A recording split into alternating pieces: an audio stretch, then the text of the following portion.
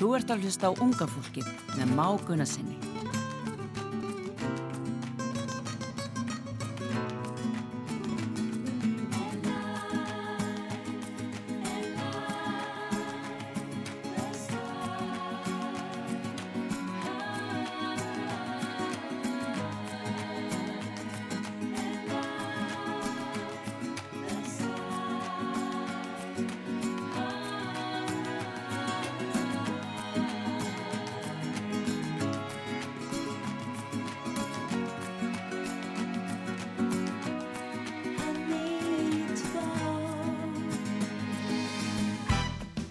Já, góðan dag, kæru hlustendur, Már Gunnarsson með ykkur hérna og unga fólkinu á þessum 5. degi.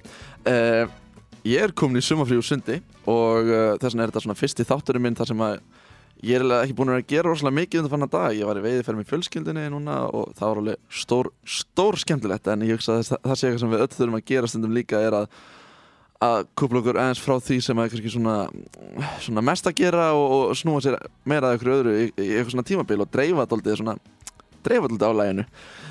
En ungi maðurinn í dag hjá unga fólkinu er engin annar en eiginsögn klikkklerkur Pétur Þorsteinsson. Blessaður Pétur. Sæll. Hvað segirðu gott?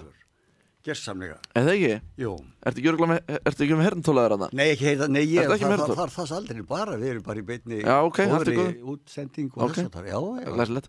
En þú ert aldursforsetinn hjá okkur í unga fólkinu. Þú ert 55, nei, hvað, 65 ára? Já, fættu 5.55. Já, ég var næstu búin að gefa þér hana 10 ár. Já, gersamlega. Og með hegðun þá geti ég bara verið krakki sko. Er það ekki? Og er það ekki bara dálítið líka það sem þetta gengur út á hjá okkur hvenær ertu ungur og hvenær ertu gamall? Ég meina, unga fólkið eru ekki öll ung nema við viljum vera gömul. Jú, en sumur eru fættir 50 og eru 100 ári hugsun og það er svona með leiðilegra líði sem að hýtti dagstæðlega. Einhverju svona kerfis menni sem að eru fættir inn í það og þess aftar en maður vill nú reyna svona heldur að leiðrétta og letta lundina og vera svona aðeins yngri hvað það varðar. Já, er það ekki? Jú. Án þess að vera nokkuð óheflaður eða meiðaneitt eða skemma. Já, algjörlega. En þú ert prestur í óháðsöfnuðinum. Já. Og það er nú gaman að segja fyrir því að afi minn stofnaði eða var einn af stofnundum óháðsöfnuðarins eða þá langafi minn, hann er hvað, Andrésson Klæðskeri. Mikið rétt. Já. Ertu til að segja okkur aðeins kannski frá sögu óháðsöfnuðarins? Já, hann var stofnað 1950 eftir kosningar í Fríkirkjunni í Reykjavík þegar Emil Björnsson tapaði þar og Steini Björns, hann var valinn þar sem safnaprestur og þá fór eiginlega svona safnaðfélag, bræðrafélagið fylgdi Emil og út úr kirkjunni og stofnaði óháðsöfnuð 1950, svo var kirkja vígð 1959 og búin að vera núna starfandi síðan, þannig að þetta er nú orðið á 70 aldri kirkja núna yfir það.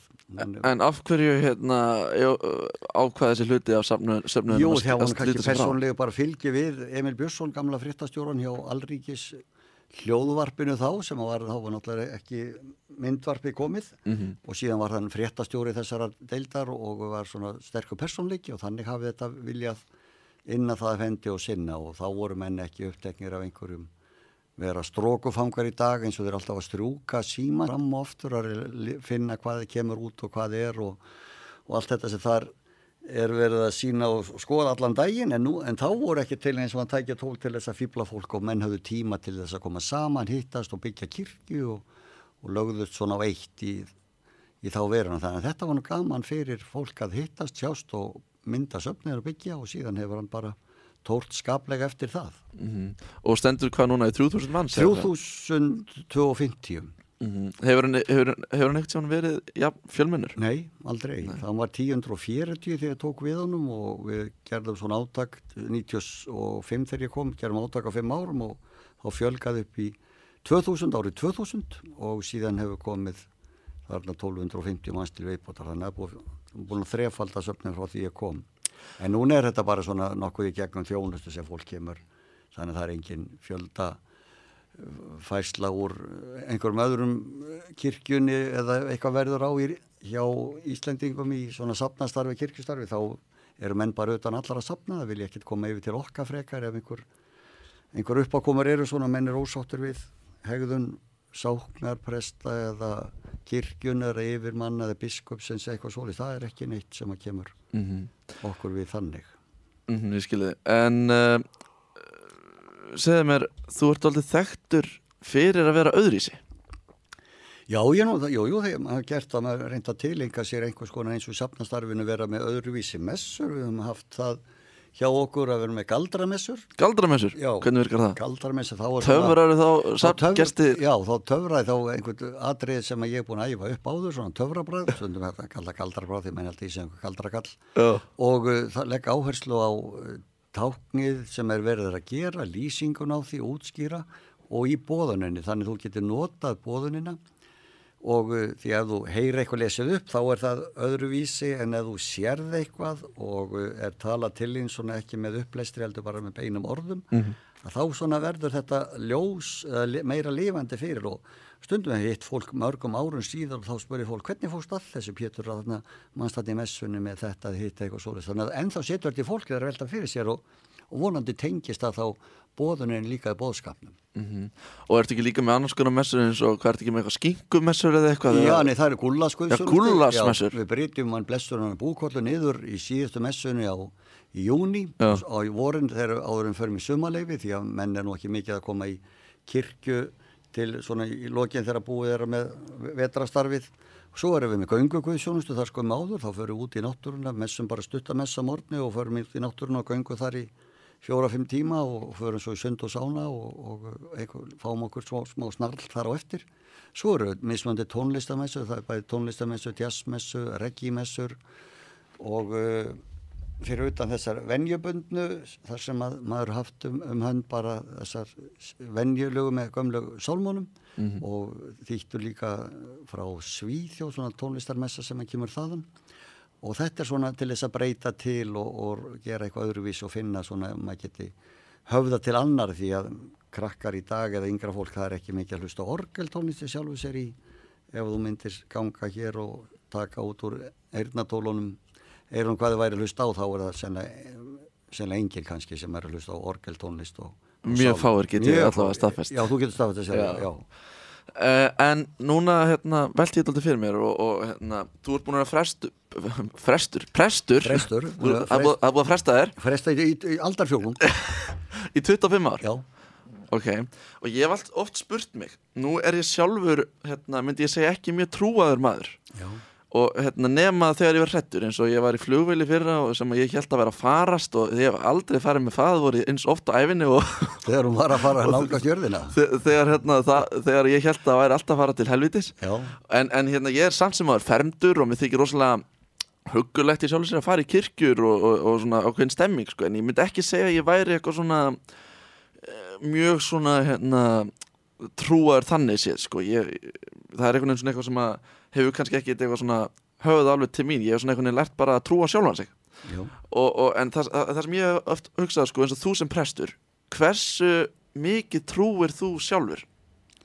Jú, ég var nú í menntaskóla, þá var ég á móti kirkju og kristni, mér fannst það astanlegt og heimskulegt og komið svona mót þróa skeið eftir ferminguna, amma kendi mér nú bænir þegar ég var lítil í æsku og mann nú ekki mikið eftir ég hafi beðið og fermingafræðslan fór nú fyrir ofangarð og neðan eflaust því að maður mann ekkert eftir því ekki og bænakennslu eða hver Jesú var eitthvað svoleiðis en síðan þegar ákvæði að fara í guðfræðsdeildina 76 þegar ég kláraði stúdentsprófið að þá ætlaði svona að fara niður til að rífa þetta niður og fannst þetta astnulegt og fíblalegt en svona öðrum vetri þá eiginlega hafi heila á randi svona skýrt fyrir mér eða snert mig eða ég hafi, hvað orð við getum notað yfir að ekki hafi frelsast, ekki hafi afdjöflast, ekki hafi tekið trú eða eitthvað svoleiðis. Heldur hægt og rólega að koma þetta inn og þá sá maður að Kristur hafi dáið fyrir syndeimanns og maður þurfti á honum að halda. Og til að mynda 3 síðustu árin í guðfræðsdeildinni, þar var ég í námskynning og þá fóru ég með öðrum deildum í háskólanum til að Akureyrar, Ísafjarðar, Egilsstaða og Reykjavík og fórum í menntaskóla og vorum að útskýra hvert framboði væri í háskólanum. Og þá var ég hinum yfir borði sem að ég hafði áður þá hafði ég skammast út í kirkjunni og guðfræðsnefnum sem að komu í MR og voru að kynna deildina þar eða guðfræðsdeildina, en núna var ég hinn megin við hlusta á krakkana sem ég skildi svo ofur vel. Þannig ég spurði, já, einmitt, hún svona leiðileg kirkjan og þú trúir, já, einmitt, hvað vilt þú gera? Og þá var ég búin að slá opnum og höndunum á þetta að ég var ekki að rífast að reksa við þig og bara virti þau eins og voru. Þannig þess vegna finnst mér svo dýrmætt að ég skil beggja vegna við þeir sem eru á móti, þeir sem eru ekki kristnir og eitthvað svoleiðis og ég var til að mynda í brauðbollubúðin í morgun, þá er ég með svona lítinn miða sem ég ríf alltaf af á hverju morgni þegar ég er að skaka í skoltinum og áður fyrir sundið. Hvað sér þau ert að? Skaka í skoltinum. Skaka í skoltinum? Já, með skoltaskakaranum. Skoltaskakaranum? Já. Skaka í skoltinum með skoltaskakaranum, já. Og hvað er það? Já, hvað gerir þú á mótnar þegar þú vaknar og ferð inn á baði hjá þér eða? Já, ertu að vinna tannbursta? Já, alveg rétt, já. Skaka í skoltinum? Já, með skoltaskakaranum. En þú ert með rafmagnstannbursta, hvað er það þá? Jú, það er náttúrulega líka. Er það þá aukaskak? Já, það voru eitthvað, nokkur 10.000 meðan þú ert aðeins og það er svo fram og aftur. Og þá svona er ég með svona miða sem ríf alltaf á, reyndar á dönsku og þjálfum mig bæði í Gamla testamentin og Nýtestamentinu. Af þá tannburstanum með það?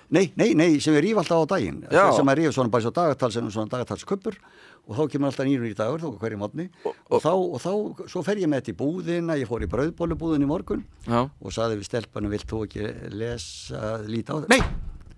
Nú, þetta er bara góður svona boðskap. Já, nei, þetta er nú bara, þetta er ekki lesið hér. Jæja, elskar mín, það er nú, en má þetta ekki liggja hér þá fyrir kannski þann sem er að bakarinn hérna bakvið hjá þér eða einhvern annan sem kemur, hann getur æft sér dönskunni og kannski hefur þetta áhrif á svona smá lestur úr sitt hvort Nýja testament. Nei, hún setti bara ruslið og ég var ekki að rífa og reksa.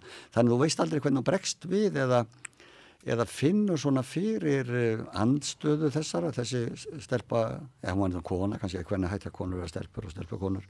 Þannig hún hafði lent í einhver miður góðu og var bara strax svona mjög reið við mig og ég var bara að kaupa brauðbollur og styrkja hann og styðja. En hvað stóð á þessu miða? Jú, þá er fyrri, alltaf 2 ritningalestir, annars á Gamla testamentinu og hins var hún Nýja testamentinu og síðan er smá útlegging af þessu. Þar sem hefur verið að tala hvað segir þessi boðskapur, hvað segir þessi ritningavers og það hefur svona, hefur áhrif á því, svo þessi lestur bara þannig að ef þú ert að lesa Guðs orð þá hefur það svona eins og sétt að sá einhverju inn í það fyrir hvað þú ert að hugsa og hver það getur verið sitt hvorum megin einhver jákvæðni eða neikvæðni og vonandi jákvæðni sem að þú sérð út úr þessu. Þannig að maður veit aldrei hvernig þú hittir fólk og maður reyna að vera svona fyrirmynd fólksins og reyna að sinna því og vera öðru eins og opið bréf sem maður lesið af öllum, segjum á einu stað í Nýja testamentinu. Þannig ef að þú hegðar er ósæmilega eða vannmáttulega eða eitthvað svona sem er miður vel, að þá er það slæmt, þá getur það skemmt fyrir hver á trúir á Guð eða segja það er ekkert Pétur vitlisingur og hann hagaði sér svona og eitthvað svoleiðis. Þannig að ég var nú hef komið að 3 sjálfsmorðu núna á 1 mánuði eiginlega og síðasta sem er jarða núna mánudaginn var að svo er það nú frá, ætla nú að rétt að vona að koma aldrei fyrir svona aftur einhver bylgja hjá manni og þá var ég heimsækja systur þessa sem hafði fargað sér og mömmu hans til að raða niður sálmaskráni, hvað ætti orðin sem ætti að nota í jarðafarræðunni og svona ræðum skipulaggingin á þessu og sem ég kem þarna inn og banka upp á hjá henni í Kópavoginum að þá hleypur svona strákur inn, búin að opna fyrir og inn að mömmu sinni, svona kannski verið svona 5 ára segir mamma, Guð er kominn og þá verður maður nú aldeilis að vera nokkuð ef að Guð er kominn og maður segir í svona tilviki að þá finnst mann að vera heldur mikið sagt í einhver stakt sem einhver tekur sem hausi segja, Jesús minn, eitthvað svona, nei, ég vinn bara hjá honum eitthvað svona, þannig ég myndir aldrei ætla það syndu maður að geta verið Guð, en svona ef einlæg trú barnsins og einlæg trú þeirra sem að trúa á Jesú og þess að þú varst að tala flugið þarna áðan, að þá er það traustið sem þú hefur því að sögna trú er fyrst og fremst að treysta Guði, treysta því sem hann sagði, treysta því hver hann er og þannig að eins og þessi litli drengur sagði við mömmu sína þegar hann var að segja að ég væri komið þarna. Þannig að maður veit aldrei hvernig maður hittaði, hvar maður kemur eða hvernig maður haga sér. Og ég var alveg sallarólegur í brauðbollubúðinni í morgun þegar þessi kona svona hálf fyrtist við og og svona æsti sig aðeins upp. Ég var svo einmitt rólegur bara svona þvert á móti var yfirmátt og meira segja var þannig að þegar ég var reyna að borga með kortinu þá þóttist ég ekki alveg geta látið að fara í gegn til að greiða af því að ég hafði gaman að rappa við hana svona smávegis að halda henni við efnið og segja þannig að það vil ekki, ég kemst ekki í sambandi þá sagði einhver annar í byrjun, ertu ekki í sambandi eiginlega þannig að prestur eitthvað svolítið þá þekkti hann mig og þá var eins gott að vera bara til fyrirmyndar og jú, komast í samband og svo hafðist það af. Já. Þegar maður setur þennan örgjafa á réttan stað. Notaru símaðinn eða þess að borga? Nei, ekki ráðbrauðsið, nei, ég nota bara svona kreppukort sem maður setur inn í svona kortlesara og þar greiðir maður með því. En nú spyr maður sig stoltið sko, hvað finnst þér aðrar svona kirkjudeildir? Já, aðrar kirkjudeildir, kannski aðra önnur trúfélög eða aðra menningar heima. Já, ég er samráðsvettvangur kristina trúfélag, eða samstæðsend kristina trúfélag heitir það, þar er ég ásamt mörgum öðrum bara kristum söfnum sem er Íslandi, aðventistum, hvítasunumönnum, veginum og betaníu og kirkjunni og fríkirkjunum og þess áttar og það er svona komið saman til þess að hittast og undirbúa samkirkjulega bænaviku sem er í 3. vikun í janúar og svo heitir samráðsvettvangur trúar og lífskoðunarfélag og það er allir sem að vilja vera það er yfir 50 hópar sem þú getur tilheyrt á Íslandi er rétt komið yfir 50 núna hjá Hagstofun sem er skráðir og þar hittist þessi hópur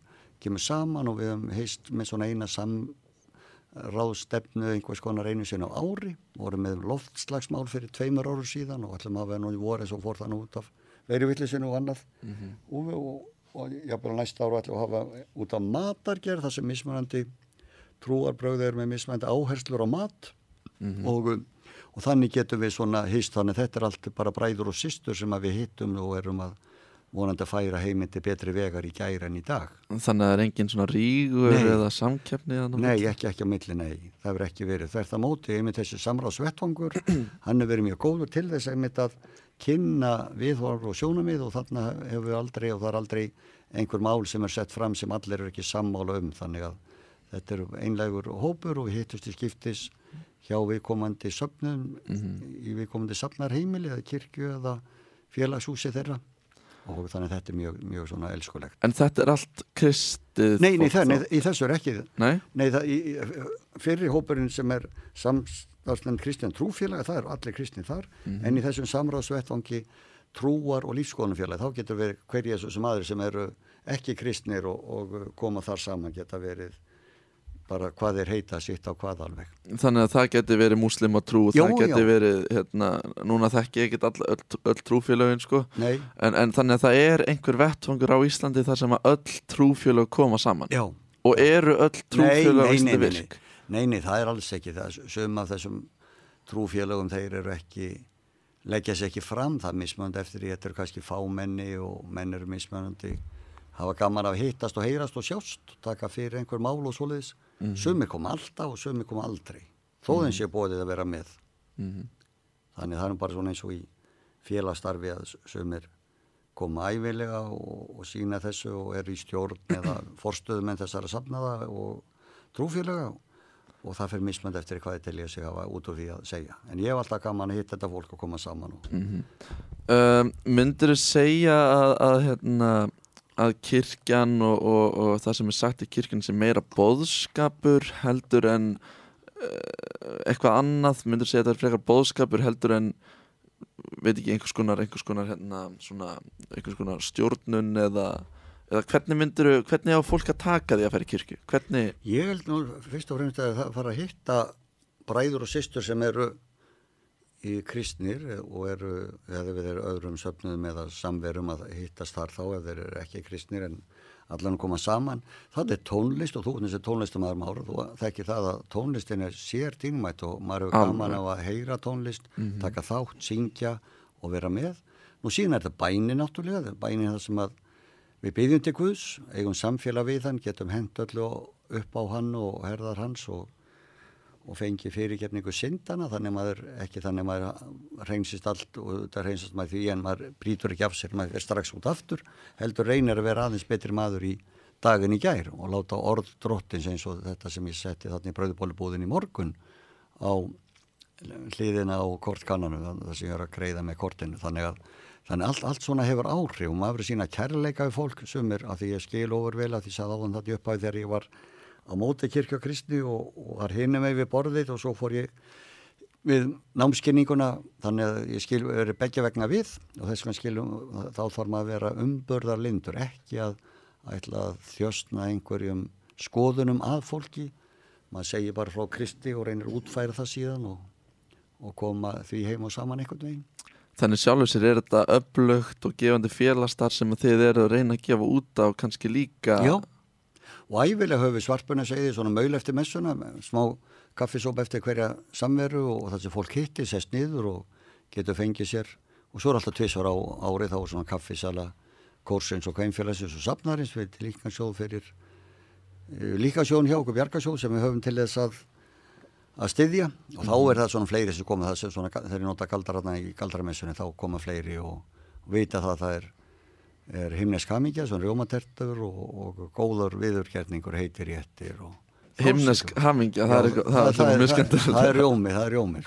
Ég held að við bara í himnaríki þá getum við fengið rjóma, það verður skamma mann alltaf fyrir að geta þetta og hitt og verður kaloríu og kjaftaði að hugsa það, en í himnaríki þarf maður ekkert að velta fyrir svo. Ég held að rjómi sé bara borðar þar bara eins og þú vilt? Já, bara að ég hlakka rosalega til.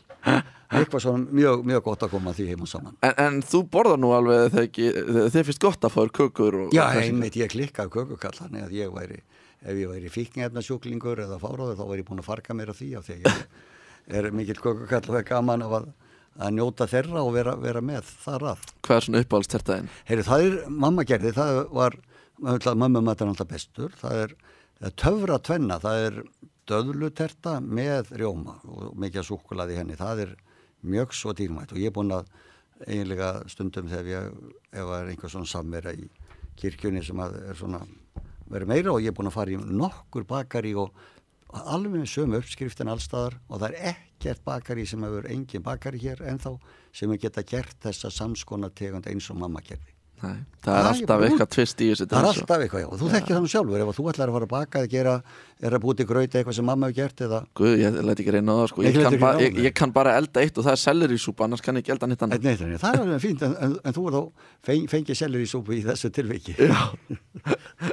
En Pétur, við komum meira inn á alls konar kirkjur og messur og eitthvað svona skemmtilegt eftir auglýsingar, en við ætlum að taka eitt lag bara núna. Já. Og Jó, ertu ekki til að hækka í hljómborðin hjá mér, koma inn á borðið og þú tekur upp gítarinn, Pétur, og Pétur ætlar að syngja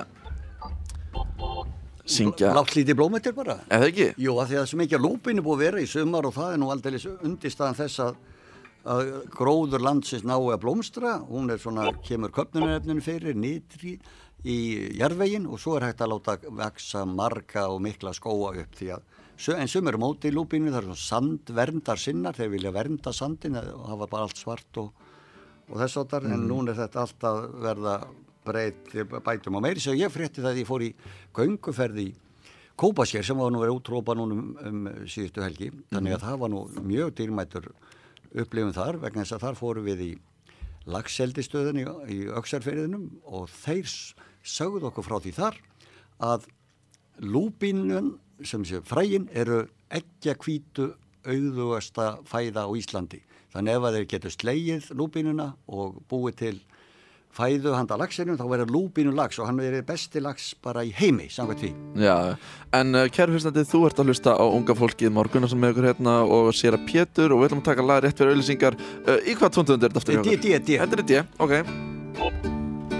Blátt lítið blóm eitt ber nafnið gleymd ei mér, væri ég fleygur fugl flý ég til þín, svo mína sálu nú sigraða hefur þú, engu ég unna má öðru en þér.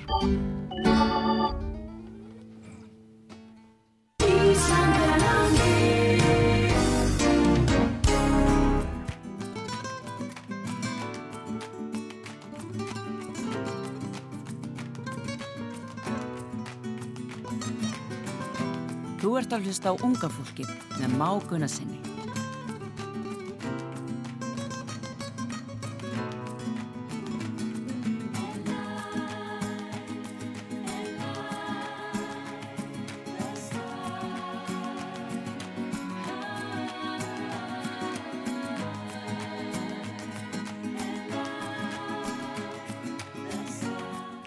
Já, komið sæl aftur, Már Gunnarsson, unga fólki með ykkur.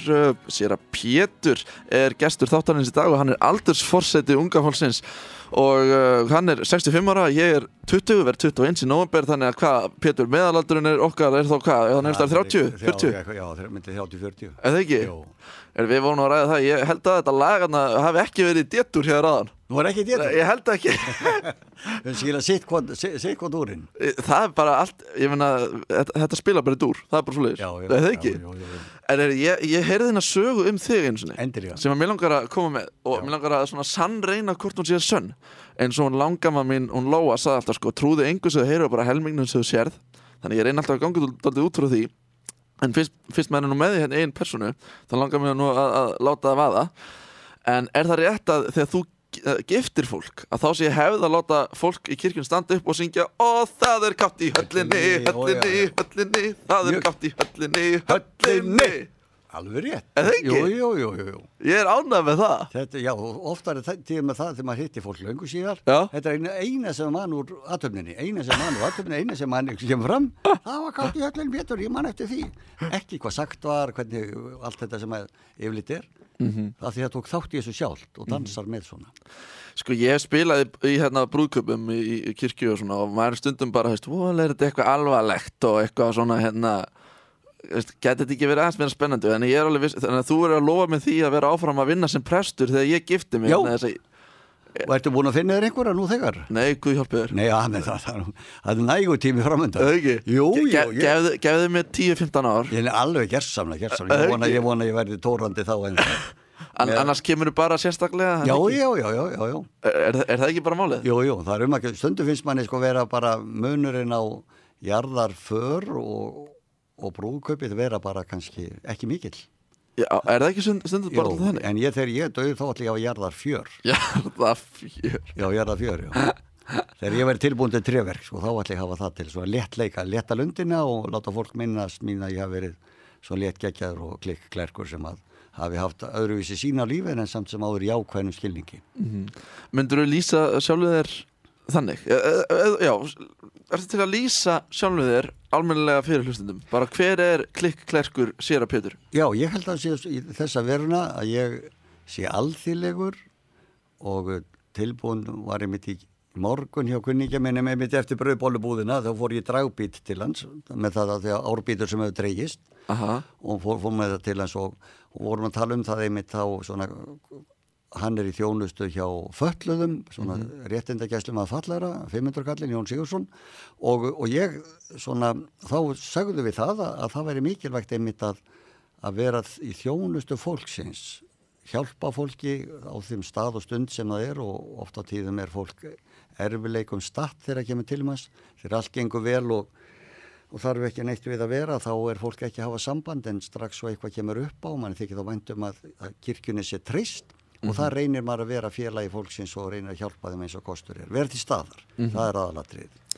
Ég man að í fyrsta skipti sem að ég hitti þig, þá voru, ég var að skoða kirkju óhugðasöfnaðar eins og upp á að halda tónleika þar eða eitthvað, ég man ekki alveg, það var eitthvað þá veruna og þú lappar með mér eitthvað hliðarherbergið þarna sem að safnarherbergið og þar var eitthvað hjúts borð, eitthvað reisastórt borð sem að þú sagði mér að væri sko líkborð en einnig líka kökuborð. Já. Og ég man að það fór svona litið í mig sko að byrju, þetta skrokkaborð. Já. En stundum þetta líka borð með himnasælu tertum og eitthvað svona. Þessu fjölnótaborð. Allt, já. Það ekkert mál? Það ekkert mál að gera það, ef að haft hönd og sett svona til hliðar þegar þetta að koma og síðan farið með þegar þú tilbúið til tréverka þá farið með kistuna og sett inn og stöðu kannski hatt upp og hitt á meðan. Já. En þannig að þetta nú svona haft til þess að nýta það aðstöðuna þegar eitthvað svona getur komið upp á. Þú spurði mig líka einna spurningar sem ég ætla nú bara að spyrja þig núna í beinni. Já. Grillaður eða grafinn? Ég hef grillaður. Verður þú grillaður? Já, vegna sem ég finnst það betra ef það heldur að grafinn, af því að, og þá er spurningi Búkarest, hvað ætlar þú að setja restina búkum á þér, Búkarest? Búkarest? Já. Er það ekki borg einhverstar? Það er borg einhverstar fyrir austan. Er það ekki? Eða er það Budapest? Eða Búkarest líka? Bæði og Búkarest er líka, það er Rúmeníu. Budapest og Budapest er í Ungverjalandi. Heldurðu að kirkjugarðar sé deyjandi fyrirbæri? Nei, ekki held ég það. Fólk vil rækta þetta og alltaf miklu fleiri sem að láta brenna sér núna, grilla en grafa og þeim fjölgar sem að gera sérstaklega hér á Hausborgarsvæðinu, af því að það er auðveldar að gera það, hér er Hausborgarsvæði, höfuðborgarsvæði? Já. Okay. Já, að það er á þessum stað hérna en í sveitinni þar er kirkjan inn í kirkjugarðinum og þar er bara venjan hefðin svo að þú ferð út í garðin og það er sungið þar jafnvel eitt erindi af allt eins og blómstur eina og þar er það hefðin, ef þú þarf að láta grilla þig þegar þú kemur utan á landi þá þarf að senda þig í bæinn og það er svona kostnaður og aukalega fólk þykja erfitt að hafa það við þannig en þeir sem eru og svo er að flutt á aftur tilbaka eða jarðað á sama stað en hér í bænum er að koma yfir helmingur en í sveitin er bara mjög fáir sem láta brenna sig þar. Já, en sko náttúrulega kirkjugarðar taka pláss og hérna, þeir eru væntanlega stækka alltaf og ég meina það verður ekkert endalaust pláss fyrir kirkjugarðar. Nei, það þarf að skoða það og sumstar erlendis þá er grafið bara í 25 ár og eftir það þá er grafið aftur á þeim stöðum. Aldarfjórðungur sem líður og síðan er grafið eftir nýja grafir þar. Þannig það er svona haft hönd og sumstar eru kistur settar í svona eins konar hillur, láttar vera þar og rotna og svo er þetta tekið burtu og endurunnið og næsta kynslu kemur. Þannig sem mismunandi við okkar grafarsiðir eru svo feikilega mismunandi. Og þú kallar þetta dauðadeildinni, eða ekki? Dauðadeildinni, já. Af því að þarna er maður í dauðadeildinni og dauðanum fylgir þessu en það er upprisu vonin sem við eigum. Trúum því og vonum að við munum hitta aftur þá sem á undan okkar og gengnir á efsta degi þegar þú hverfur heim til drottins. Ég hef oft spurt sjálf á mig að því sem prestur, er þetta ekki alltaf erfitt starf þannig séð þú ert að lenda í alls konar eins og þú sagður okkur áðan að grafa fólk sem að fram til sjálfsvíg eða þessna bara vini eða ættingja en síðan alltaf ert í alls konar hamingjustundum líka eins og brúðkaupum og skírnum og fermingum og allt svoleiðis en er þetta ekki alltaf krefjandi starf? Jú, það getur verið það og maður verður að passa sig á því að taka þetta ekki inn á sig, það er þetta ferli á milli þess að vera í vinnunni og síðan aftur bara þitt persónulega einkalíf en þetta tvinnast svo saman kirkjustarfið og það sem þú ert að gera dagsdaglega einkalífið að það er erfitt að greina á milli stundum. Þú ert að fara til fólks, það ringir í þig síðdegis og vil tala við þig og þetta kemur niður á fjölskyldinu en það misti ég hana nú kannski þess vegna því að ég tók stafnastarfi fram í fjölskylduna og skildi við mína konu Helgu og það er vegna sem að tók safnastarfi fram yfir og glemdi fjölskyldinu og það er margir sem gera það og þá þarf maður að velta fyrir sig. Það er auðveldara fyrir mig á heimilinu grund þar sem er æskurisleiðtogi bara ákveðin tímar og ákveðin morgna, 3 morgna vikunar frá 8 til 12, þá ertu á staðnum og svo er það búið. En í þessu starfi þá ertu aldrei almennilega búið. Þú ert að fara kvöldin, þú ert að hafa samband, þú ert að vinna þegar aðrir eru í fríum helgar og hátíðir. Þannig að þetta er svona fjölskyldu fjandsamlegt starf. Svo að það er erfitt að greina þarna á milli stöndum hvað það er sem að þú átt að gera, hvar þú verður og hvernig þetta kemur fram. Ertu ekki líka með eitthvað svona síma sem þú þarft alltaf að hafa við höndina? Jú, ég er með síma, allan sólarhringir og ég reyni einmitt eins og ég segja á þann að það er mikilvægt að svara strax til fólki eða sendir þér inn á hringir í þér, hringir tilbaka eða sendir þér á rafrausinu á tölvupósti að svara strax að ekki láta hlaðast upp eða býða eitthvað. Þú ert góður að svara síma? Já, ég gerir það og hringi alltaf tilbaka þannig að maður virðir fólkstund, maður er ekki alltaf við náttúrulega og maður er einhversta burtu en alltaf sér maður hver ringir og það er svona taltúli sem fólk getur talað inn á eða þá að ég ringi alltaf tilbaka aftur. Þannig að það bregst ekki svo ég er ekki að býða með það. Þannig af því að þú ert í þessu starfi þá veistu aldrei hvað það er sem að er næsta símdar hvað frá hvernig það og hvað það sem hann að fara fram á og hvernig það verður. En meiri hlutin af þessu starfi jú skemmtilegur eins og sérstaklega skýra finnst mér. Það dýrmætasta sem hann finnst að gera, taka inn eitt barn í söfnu Krists og gleðjast með fólkinu að framlengdur armur Guðs foreldrana af ömmu og allra ættinnar komin til þess að halda áfram. Ég skilði. En þú átt nú ekki rosalega svona nútímalega síma eins og... Nei, ég ekki mikla græjugrættu, þannig ég bara með hundgamla síma, allir ég 6 ára gamall og þannig mjög lítinn, hann fer svona sæmil í vasa en hann dugar allavega, þú veist, ég get sendt skilaboð og það taka móti myndum og senda myndir, þannig að þetta svona ekki alveg svona allra elsti sem að einhver hafi farið með á þjóðminjasafni þegar búin að vera notan. Ertu á snoppuskinnunni? Nei, ég ekki á skjáskreiðunni, þar bara kunningi minn sem að heldur þess úti en ég hef ekki gert það sjálfur því ég myndi kannski segja einhverja vittleysu. Á Facebook þá? Já, af því að sem að væri það bara eins og stelpan þarna núna helgina með þetta Kópaskeri og Raufarhöfn. Það væri miskilið einhver orð sem að væri miskilin hjá mér úr orðabókinni og eitthvað svona þannig að það myndi ekki borga sig. Já. Hérna orðabókin. Já. Tölum aðeins hana. Hún rosalega skemmtileg. Já, hún svona verið viðfang. Pétreska. Já, Pétrísk íslensk orðabók. Já. Pétrísk, já, akkurat. Þetta búið að vera viðfang frá manni frá því bara í menntaskóla, kannski jafnvel fyrr og mín uppáhaldsbók allra tíma fyrir utan kannski ritningunni. Það gagn og gaman því að fyrsta það sem að kemur til það Jón á. Þú getur það 6 á og þau meina all eitthvað. Í gagn og gaman þá það bara Jón á bænum á, hann á rollu. En þegar ég búin að bæta 6 á í röð og sísis og sól og sólsól sísis þú ætti að læra eitthvað að lesa að þá það Jón á bænum á rollu á og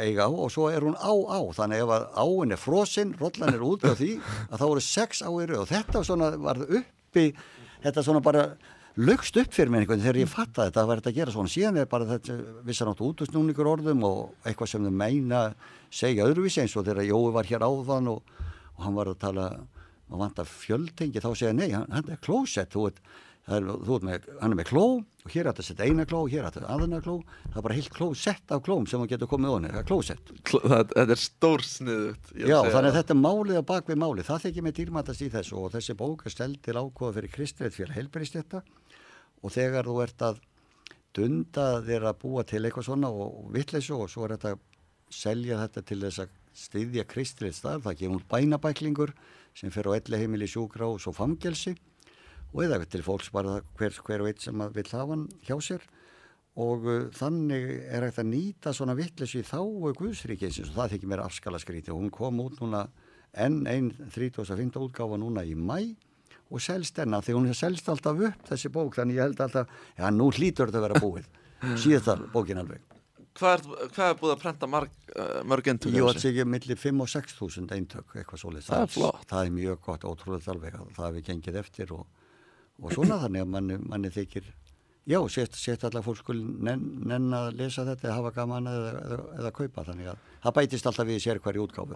En hvernig það? Þú varst eitthvað tíma fengin eða ekki að búa til matseðil fyrir veitingarhúsið. Já, alveg rétt. Hvernig var það aftur? Jú, það var vegna þess að þessi matarmontmenni eru sem ég hef kallað sem eru í þessa verun að þeir eru að monta sig á því að vera betri heldur en við hitt sem ég heiti rollukjöt og rjóma og ég var í skírnarveislu og þau voru skammast út í það að ég væri eiginlega, af því ég heiti rollukjöt og rjóma þá var ég upphafsmaður hnattrænnar hlínunar, upphafsmaður bráðnur jökla, hækkun heimshafana, súrt regn og allt sem færi bara til helvítis í heiminn, þá væri mér að kenna því ég ætti ekki þetta vekan sem að þau gerðu. Já. Og þá segi já, það einmitt það, já, og held nú bara áfram að ég. Þannig að þau sögðu í mig, þá svona stundum verður maður getur nú gert grín svona að þessa móti og þá sagði ég bara við þau, nú verðum við að vera afskaplega umbörðalindi, það að koma múhumensmenn núna frá Indonésiu, fjölmennasta múhumensmannalandi í heimi, 80 milljónir og þeir að fara að setja upp hundaveitingahús í Reykjavík og þeir báðum að búa til matseðlin og matseðlin hljóðar svona snati á fati, kátur í kásu, tryggur á teini, sámur í súpu, mór í mauki, lubb í leigi, debit í degi, lapp í lasagna og vaskur í wasabi. og eftir þá snar þögnuði og ég fekk að geta mitt rollakjöt og rjóma bara friði áfram, þannig að það var enginn sem var stressað. Og datti þetta bara í hug svona bara á staðnum? Ég var kannski búin að velta þessu fyrir mér aðeins áður, en þarna hittið mjög vel í mark á þessum stað. Já, ok. Þetta er eitthvað sem ég segi fyrir mér í bók, þetta snati og fati eða hvað svo. Og kátur í kássi, já, eitthvað svona, sko. Þannig stundum er svona hæfilega óhefla og sum af þessum orðum eru náttúrulega mjög vafasum eflaust og þessi rétt trúnar allir eigi að hugsa eins og enginn megi að segja eitthvað aðeins öðruvísi og menn verða móðgast fyrir hönd annara. Það þykir mér vera dæmalust af því að við höfum öll svona bara rétt til þess að vera við sjálf og ef þetta er gert svona í gríni og léttleika og ég er ekki að særa neitt eða meiða neitt eða fara illa með, alls ekki á ásetningi, heldur á þetta vera til þess að létta lundin og gera hana lífið svona aðeins skemmtilegra heldur en dagstælega. Já, algjörlega. Ég er algjörlega sammála því að það er allt í góðu að akkurat að hafa gaman og sjá svona finnu hliðina kannski á hlutunum og svo lengi sem það sé ekki satt í niðrandi merkingu. En eigum við að taka hana lag? Já. Eða ekki? Jú. Jói, þú er að hækja mér. Hækja þér? Jói hækkar. Eða ekki? Og mátt alveg ekki lækja mér síðan líka aftur þegar við búum. Og þetta lag er lítil fluga. Já. Og hvað erum við með hana? Herri G. Herri G? Já. Ok. Lækur tifa léttum á það steina, lítil fjóla grær við skriðu fót, bláskeið liggur brotin milli hleina, í bænum hvílir ítur og exins nóð. Ef ég væri orðin lítil fluga, ég innum glugga þreytti flugi mig, og þó ég ei til annars mætti duga, ég eflaust gæti kýtla nefið þitt. Og nú spila þú svolítið bara eitthvað sóló gersamlega.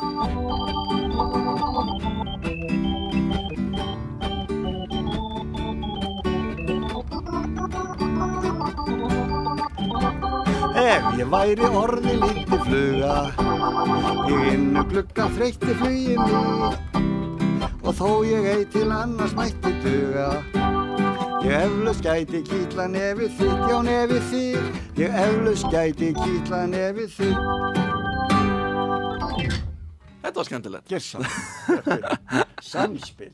Er það ekki? Jú, þetta er svona hluta mínu starfi á elleimilinu grunn, það er að vera með gítarinn og taka lagi með okkar elskulega gamla gengi þar og einmitt lög eins og þessi tvö sem við tókum sem að þau þekkja út í gegn en yngra kynslóðin kann ekki og Ég kom eins og spilaði fyrir ykkur og það var alveg rosalega skemmtilegt og gefandi og það kom eitthvað óvart hvað margir sem mættu. Það var alveg stútfullt. Já, það var mjög, það er rétt sko. Það er náttúrulega fólk í því að sækja fólki og fara með og fólki þykir einmitt gaman að því líka að hitta og sjá aðra koma nýja einhverja gesti og gangandi og lyfta lundir. Maður svona stundastittir, þetta stittir stundir um fólki og það hittir aðra sér dýrmætt og sumir koma alltaf æmilega í sama sæti, sama staðnum og allt svona eins og bara, þú veist, þú situr í sama sæti heima hjá þér í matnum eða hvar þú ert í með vinunum, fólk er íhaldsamt og vanafast þannig að þetta gefur þessu góða fólki gildi að hitta svona og sjást og þú hafi komið og gefið að þeir fyrir heimilisfólkið. Hvernig er það, eru þið með kirkjukór í Óhóða sem neðinum? Já, Kristján Pálsson, hann er vélaristinn okkar Krissi Kór og þar eru svona yngri deild sem hefur gaman af að syngja og hann við hafa verið tónleikar svona tvisvar á ári sem að þar eru og krakkarnir æfa sig eða þetta er ekki krakkar alls saman, sumt eldra og æfa sig á þriðjudögum þannig að það tónlistarlífið er gaman og þar hittist og heyrist og sjást og eru með. En ef við förum aftur aðeins út í trú kirkjur og viðhorf kannski kirkna sem hefur oft verið umræðu. Já.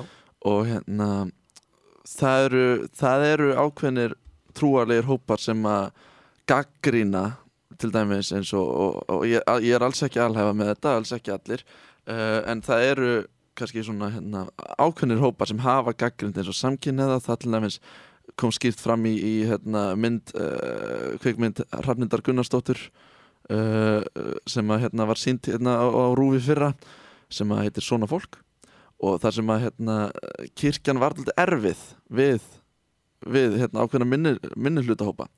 Hvað finnst þér sjálfum um slíkt? Jú, vegna þess að í svona tilviki þá það dæmurist alveg að kirkjumenn skuli geta komið því inn hjá fólki að samkynhneigð sé eitthvað miður eða samkynhneigð sé slæm. Þetta bara hlutar lífinu hvernig við erum sköpuð og hvernig við komum fram. Þannig að þegar menn koma með svona inn í, og við sáum bara í Póllandi núna þegar Dúda var valinn með reynda 51% atkvæða forsetinn áfram, að hann mjög íhaldsamur og kirkjan þar fylgir því og þar eru þeir svona frekar óhressir með að það skuli vera til samkynhneigð og vel að berjast gegn henni.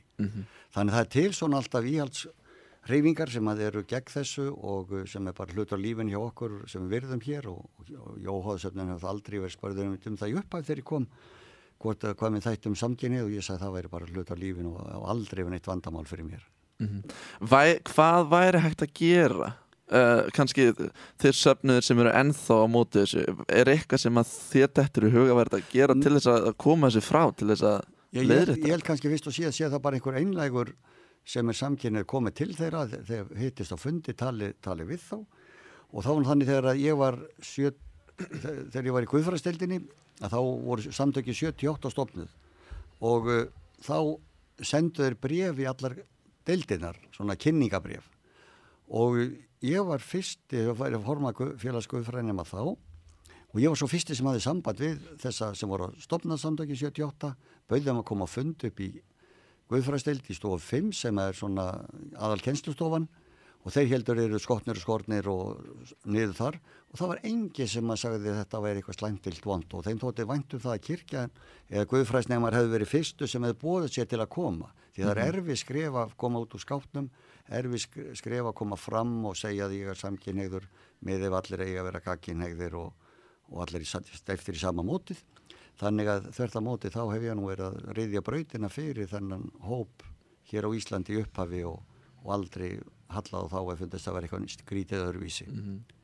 Við bara vonum að þróunin haldi áfram og þá þeir hópar sem að kannski ennþá eru ekki umburðarlyndir að þeir muni skipta skoðun og taka öllum opnum örmum sem að mér svo sannlega sýnist þú gera, Pétur, og það algjörlega til fyrirmyndar.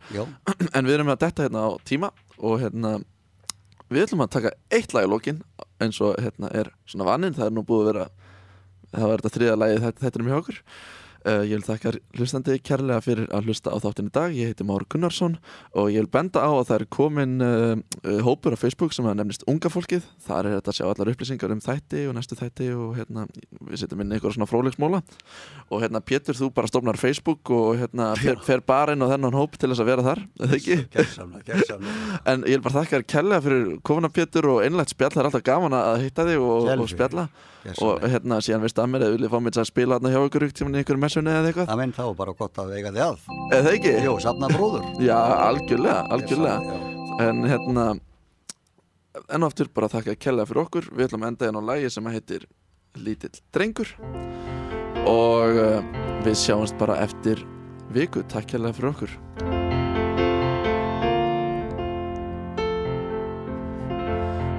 Steðjar að sá dagur afmæli þitt kemur senn.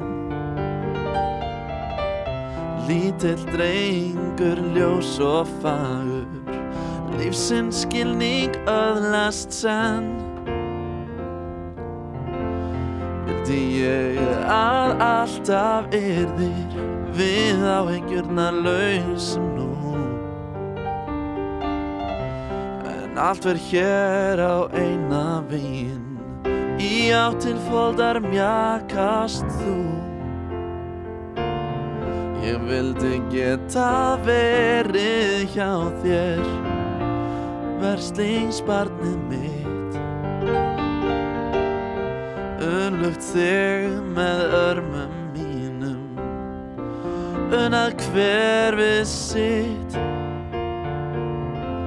Oft ég hugsa mjúkt til þín, einkum þegar hómar að. En allt verð hér á eina veginn, já, áttu mér í hjartastað. Man ég munast líkan, morgunrann var daglegt stress. Að drengur lagði á sig lítið ferðalag til þess kom í holu hlýja höfgum pappa sínum hjá að kúra sig í koti hálsa kærleiksorðin þurfti fá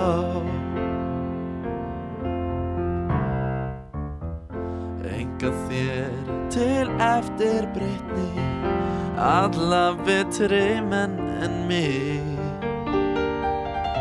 erfið leikar að þó steðji alltaf skaltu vara þig að færast ekki í fang svo mikinn að festu þinnar brotni tré allt hið góða í heimi haldi í hönd á þér og með þér sé Ég taka þetta saman, Pétur Endilega, gessamlega Man ég munað slíkan morgunrann var daglegt stress að ljúfur drengur lagði á sig lítið ferðalag til þess að kom í holu hlýja höfgum pappa sínum hjá að kúra sig í koti hálsa kærleiksorðin þurfti fá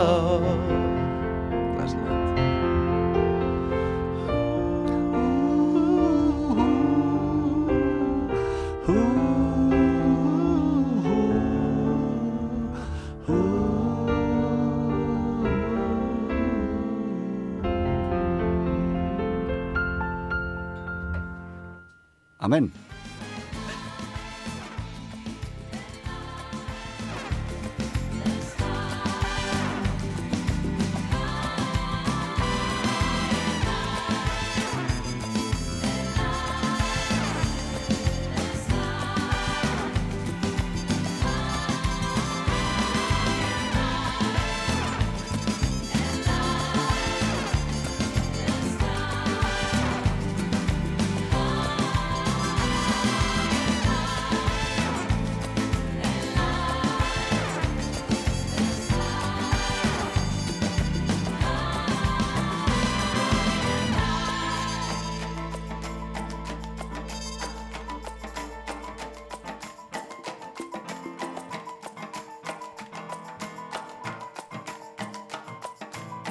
Þessi þáttur í boði Blindrafélagsins. Unga fólkið með Má Gunnarssyni.